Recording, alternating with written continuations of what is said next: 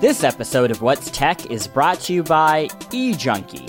eJunkie offers a no-muss, no-fuss shopping cart solution for the makers of the world. They help you turn your passion project into an online business with their easy-to-use e-commerce tools that support both digital downloads and tangible goods. Plus, eJunkie has the best support staff in the industry. Start using their lightweight, embeddable shopping cart today. Go to eJunkie.com and click Start Selling. Enter the promo code TECH to get your 30-day free trial right now. Leading up to December, I was getting kind of anxious because SpaceX had said that it was going to return to flight that month. They had suffered that huge, really bad explosion over the summer, so I was very excited because not only were they going to return to flight, but we were all anxious to see if they were going to try to land their rocket like they'd been doing all year. And so December came and we still hadn't heard anything. And it was mid-December and they all guaranteed that, this launch was going to happen that month.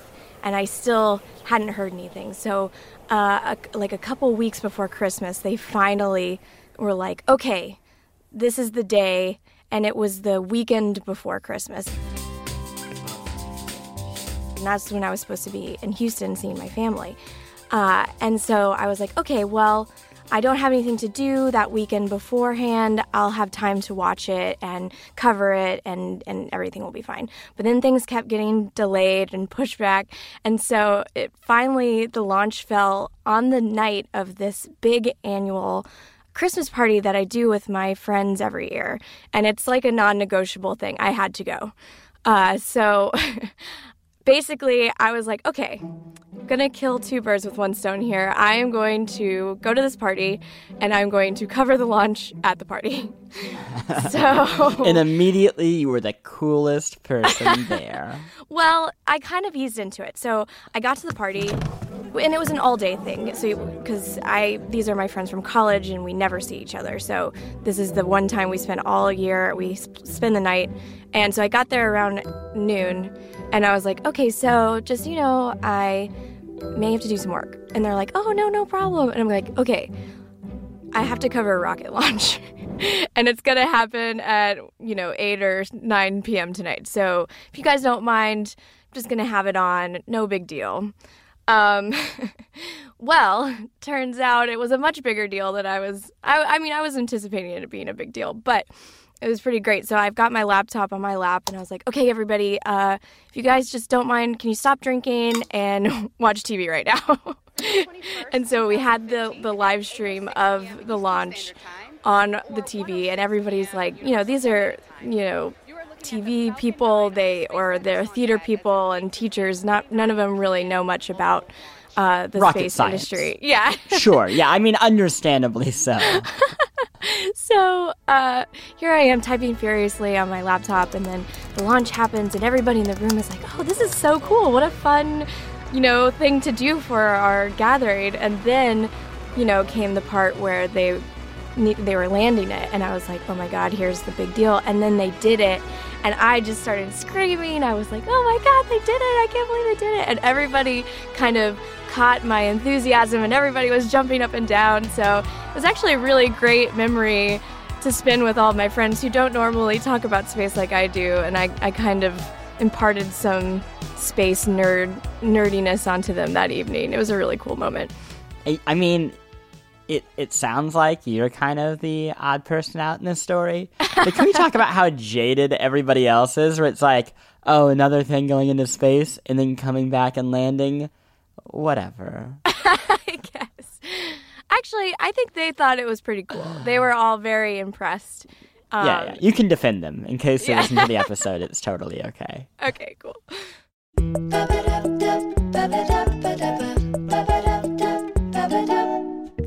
Hello and welcome to What's Tech, a podcast from TheVerge.com. I am your humble host, Christopher Thomas Plant, and today I'm joined by my friend and colleague, Lauren Grush, science reporter at The Verge. How are you doing? I'm doing fabulous. How are you? I'm doing well, you know? We're talking about rockets. Yeah. That's always a great way to start my morning. Totally. Let's start first thing first. This is not actually an episode just about rockets.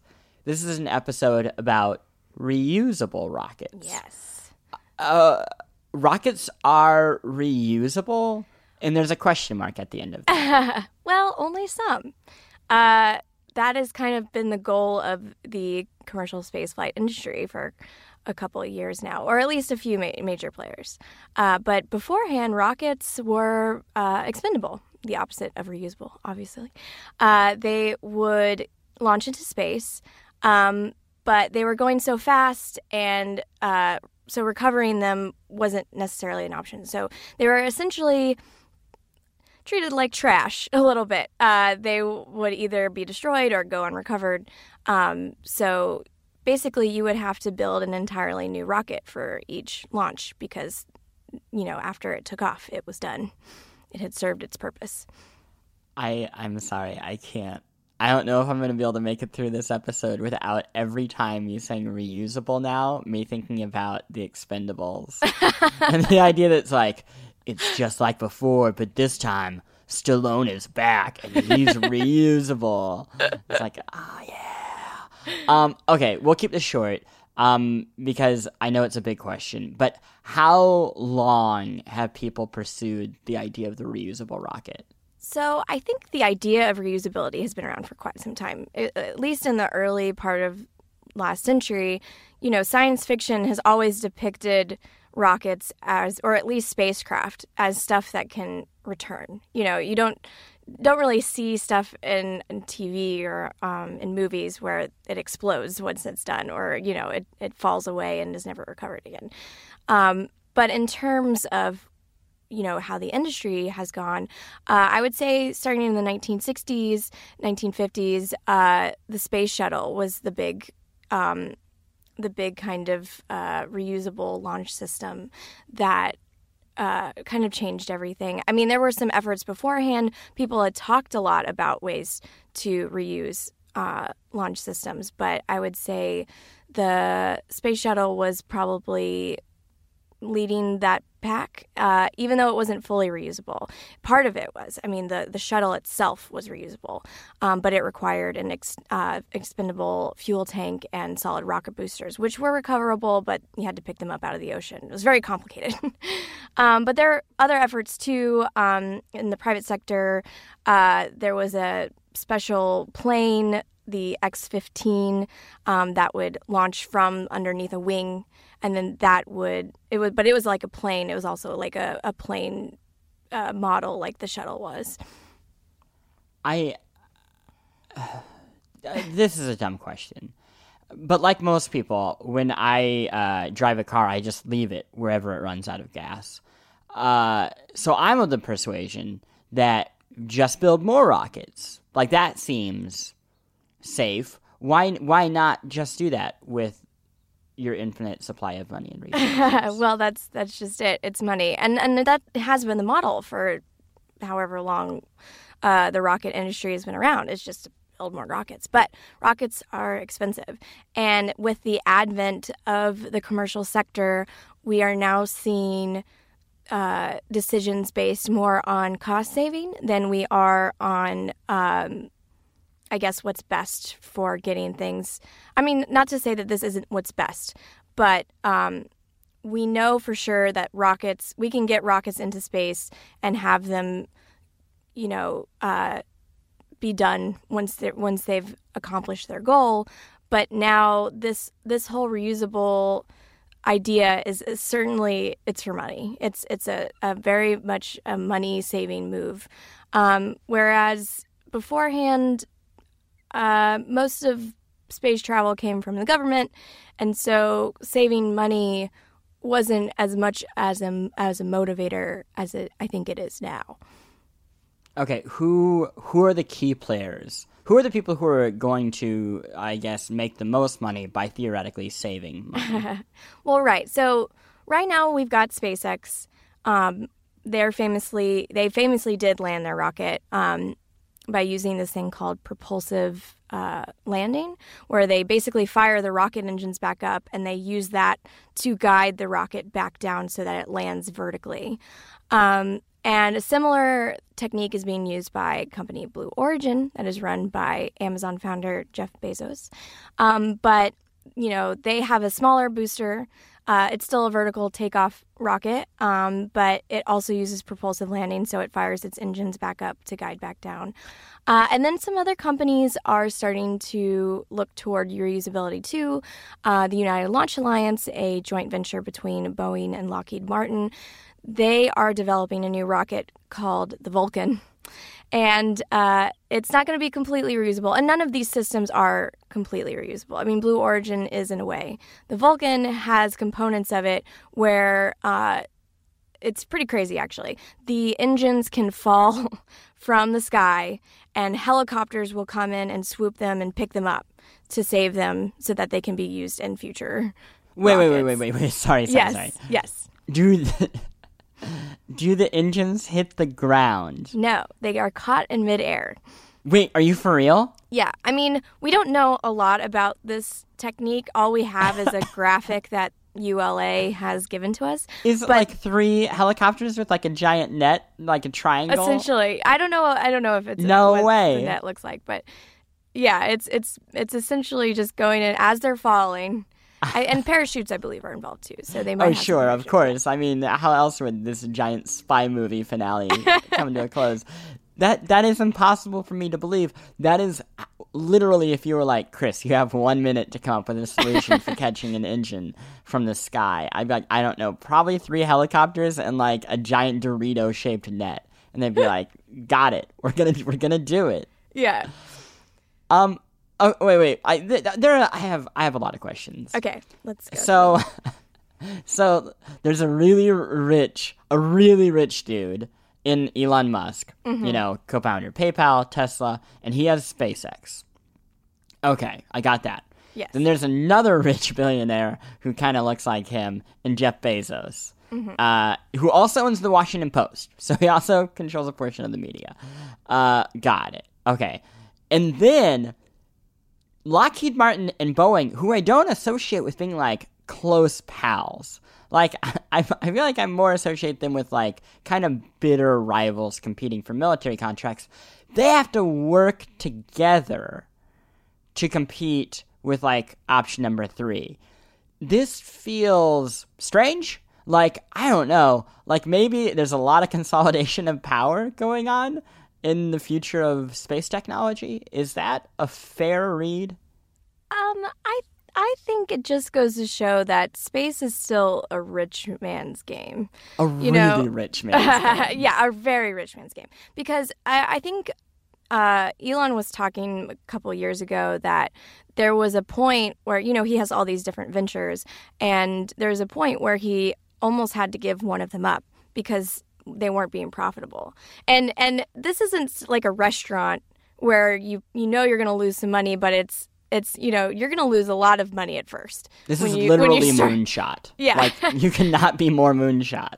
Exactly. And think about the thing with Blue Origin is I don't believe they're making any money at the moment. I mean, all they've been doing is testing their vehicle. They don't have any customers unless they've been taking in orders, which I don't believe they have been. So right now, I'm pretty sure Bezos is just bankrolling the whole thing. SpaceX has moved into the point where they could be making money because they're actually launching for customers, paying customers. So, but at the beginning, you have to do all this testing. No one's going to buy your rocket unless you can prove that it works. So, yeah, you're going to have a lot of upstart money in order to get your, oh my God, I'm about to say this, your rocket company off the ground. Oh, no. Okay. Now we're going to talk about PR, I guess. Yeah, sure. I feel like when Blue Origin landed a reused rocket, it was like, oh, crap, they done did it. Am I wrong to believe that they were the first, or did SpaceX do it, but Blue Origin did it, like, better or differently? So this is a huge point of contention among people in the spaceflight community. lot of people don't like to compare Blue Origin and SpaceX, and I agree. I don't think you should compare them. They're doing very different things. Like I was saying, SpaceX is a full functioning company that is, in the middle of serving customers at the moment, whereas Blue Origin is testing their rocket. Also, SpaceX is more concerned with getting objects and satellites into lower Earth orbit and beyond. So their rockets are capable of going a lot faster and a lot higher. The Blue Origin rocket is 100% for space tourists. It's got a capsule at the top that will house people, and once it gets to a certain height, 62 miles above the Earth's surface, the capsule breaks away from the rest of the booster. The people up top they experience 4 minutes of weightlessness, then they fall back down, parachutes catch the capsule, and then the rest of the booster is what lands vertically. So that's what caused all the commotion back in November. In terms of firsts, we can say that Blue Origin was the first vertical takeoff, vertical landing rocket. I know it's very complicated. To go to the edge of space. They were in space. We can call it space.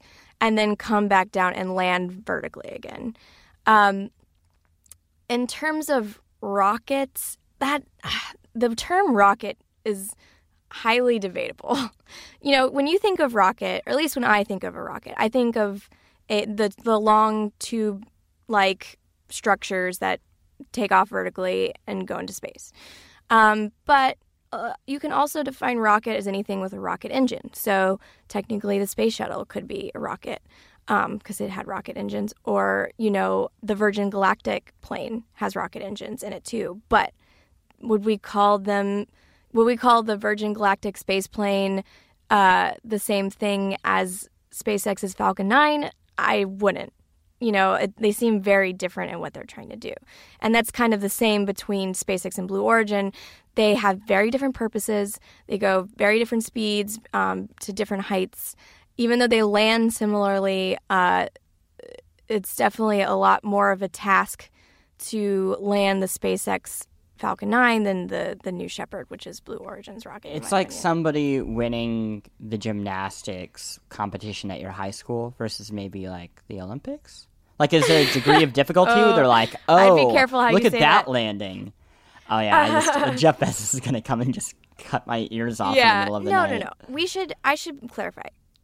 It's a very impressive feat that they accomplished. Exactly. It's very impressive. However, SpaceX might be a bit more impressive. And they did it, too. I mean, they accomplished it. Also, what SpaceX has been trying to do for the past year wasn't land on land. Blue Origin landed on a large expanse of land at their Texas facility, which is, I think, a much easier target than what SpaceX had, which was a drone ship in the middle of the ocean, which I don't remember the exact parameters right now, but it's a smaller target. It's moving up and down on a choppy sea.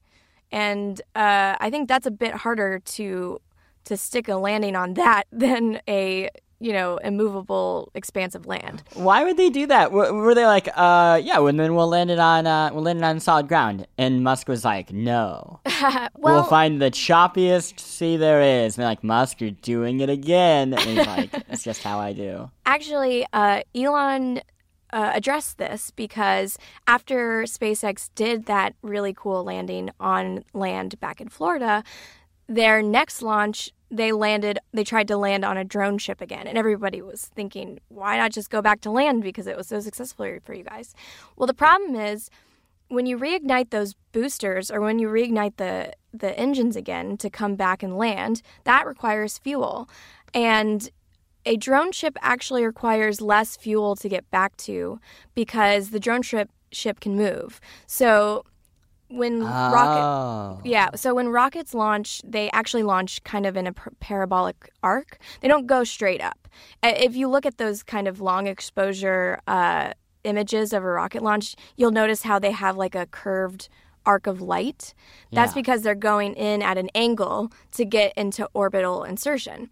So when the rockets launch, they launch up and away, and so the drone ship can kind of move to a spot that's more ideal for the rocket to come land down on, and that'll require less fuel. And sometimes, depending on how fast the launch is going or how high it's going, it's going to use a lot more fuel for the launch itself. So there's not going to be enough room for the fuel to land, to reignite those engines again. So actually it saves on fuel, and it actually makes landing possible to use the drone ship sometimes, if that makes sense. There's something missing from all this. What's that? This old friend called NASA. Yes. I remember the days when NASA was all we talked about was space. And they were good days. Where are they? So it is a little ironic because I would say that NASA led the way in reusability. I mean, the space shuttle definitely was an impressive, I mean, it was probably one of the most impressive technological feats of the century. And it was reusable mostly. And now the space agency is kind of abandoning reusability, and they are working towards their next big rocket, which is the Space Launch System, and that is going to be completely expendable. They have no plans to reuse any of it, except for the capsule that will ride on top, but that has people in it, so obviously they want to save that one. But yeah, so it is kind of crazy that as the commercial industry is turning towards this reusability option, NASA is looking the other way. And like I was saying earlier, I mean, there are a lot of reasons you can argue why they're doing it. I mean, they're wrapped up in politics. You could say that they're trying to go towards the Apollo, Saturn V rocket style. I mean, it does look very reminiscent of those kinds of rockets. And also, the need to save money is not as big of a driving force behind a government agency because they're getting funding no matter what. Granted, their funding fluctuates and they're not getting as much as they used to, but they don't have to try and appeal to customers. So I think the need to bring down launch costs isn't as huge for them as it is for other companies. I suppose this is part 2 to that question then. But what do reusable rockets tell us about the privatization of the space industry, or I guess the private sector in particular? Right. So I think what it's saying is we're going to be seeing a lot of choices made by the spaceflight industry based on money. And whether or not that's a good thing or a bad thing, that will be determined when the space industry decides to put people up into space, because a lot of what NASA does is they spend a lot of money on checking and rechecking everything. And that's because they want to cover all their bases, and not to say that the private space industry doesn't want to do that. But they, like I said, they also have to make money in the process. So it's this balance of being safe versus, being economically feasible. That sounds like a little terrifying. Because, my final question would be like, what's my likelihood of going to space? And a number of things along the way through this conversation a little terrifying. Like, you described Blue Origin, thank you, as the company that would maybe allow for space tourism. But then the way you talk about being able to land on a drone in the ocean, it allows for more gas, and the ship will actually land. I'm being obviously paranoid about kind of the details here, but are reusable rockets going to increase my likelihood of going to space, or is this still a niche thing that I shouldn't even start thinking about that? I mean, anytime you can lower the launch cost, that's going to increase your chances of going to space. Because right now it's still, tickets, I think to ride on the Soyuz, it's, $70, $80 million, something like that. And that's the Russian capsule that sends astronauts into space, to the space station. So, yeah, if launch costs can come down, then that's going to increase your chances of being able to actually purchase a ticket. However, I'm not sure we'll get to the point where it's $1,000 or something anytime soon. Rockets are expensive. I mean, just to fuel the SpaceX Falcon 9, it's $200,000, and it costs $60 million, according to Elon, to build the rocket. So the whole point is to, take out a big chunk of that manufacturing cost, and then theoretically it would only be $200,000 fuel. However, there are some problems with that because, one of the reasons that the space shuttle wasn't as cost effective as you might think is because there were a lot of inspections and a lot of a refurbishment that was needed in between launches. So when you send something into space, it goes through a lot. It goes through, it's going very fast, so there's a lot of load from the winds and the upper atmosphere, and it goes through a whole range of temperatures. So it can be very cold when it gets into space, and then very hot when it's re-entering the atmosphere. And so all of that kind of produces this wear and tear on the vehicle that could cause problems launching it again. And so a lot of the focus will be on fixing the vehicle, bringing it back up to code.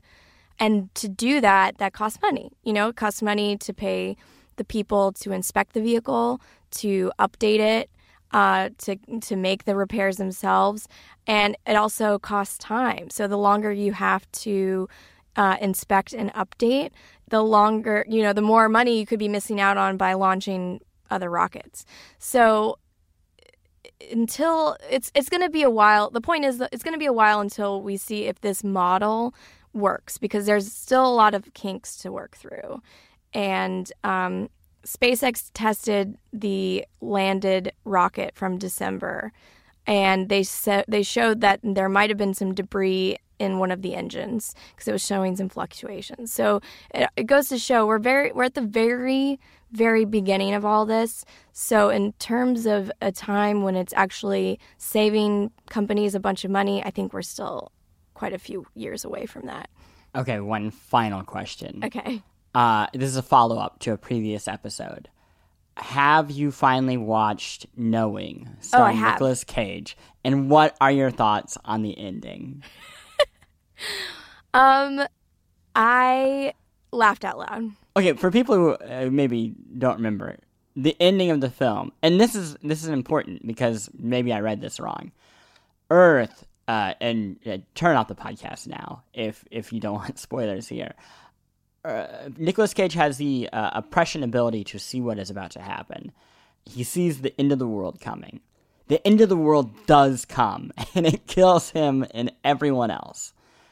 Earth is devoured in a ball of flames, except his child and the child's friend, or the friend of a child.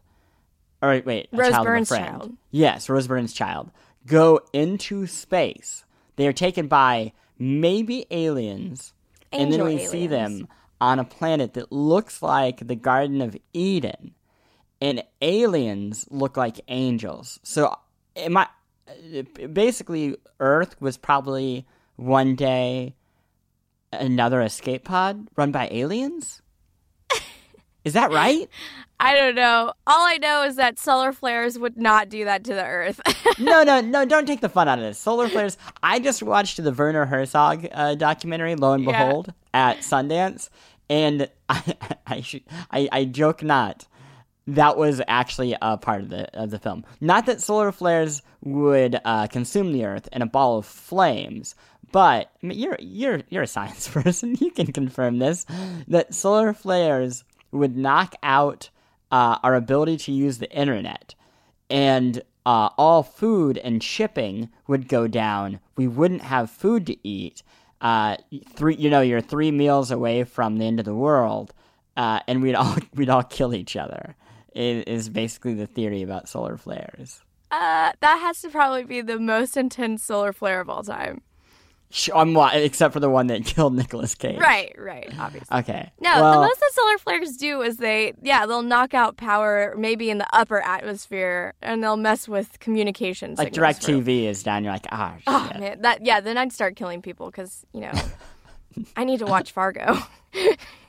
Well, thank you. Thank you for joining us on this episode about knowing. It was great having you. Thanks for having me. Thank you for listening. Thank you to our producer, Andrew Marino, who makes all of this work. We are brought to you this week by eJunkie. Thanks again to eJunkie for sponsoring today's episode. They help you turn your passion project into an online business with their easy-to-use e-commerce tools that support both digital downloads and tangible goods. Visit eJunkie.com to start selling today. This is just a tip. When you're there, enter promo code TECH.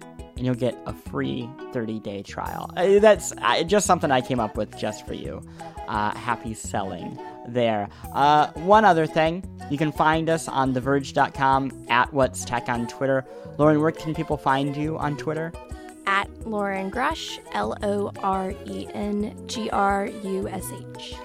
You can find the show on all podcasting platforms, including iTunes, where you are welcome to leave a review.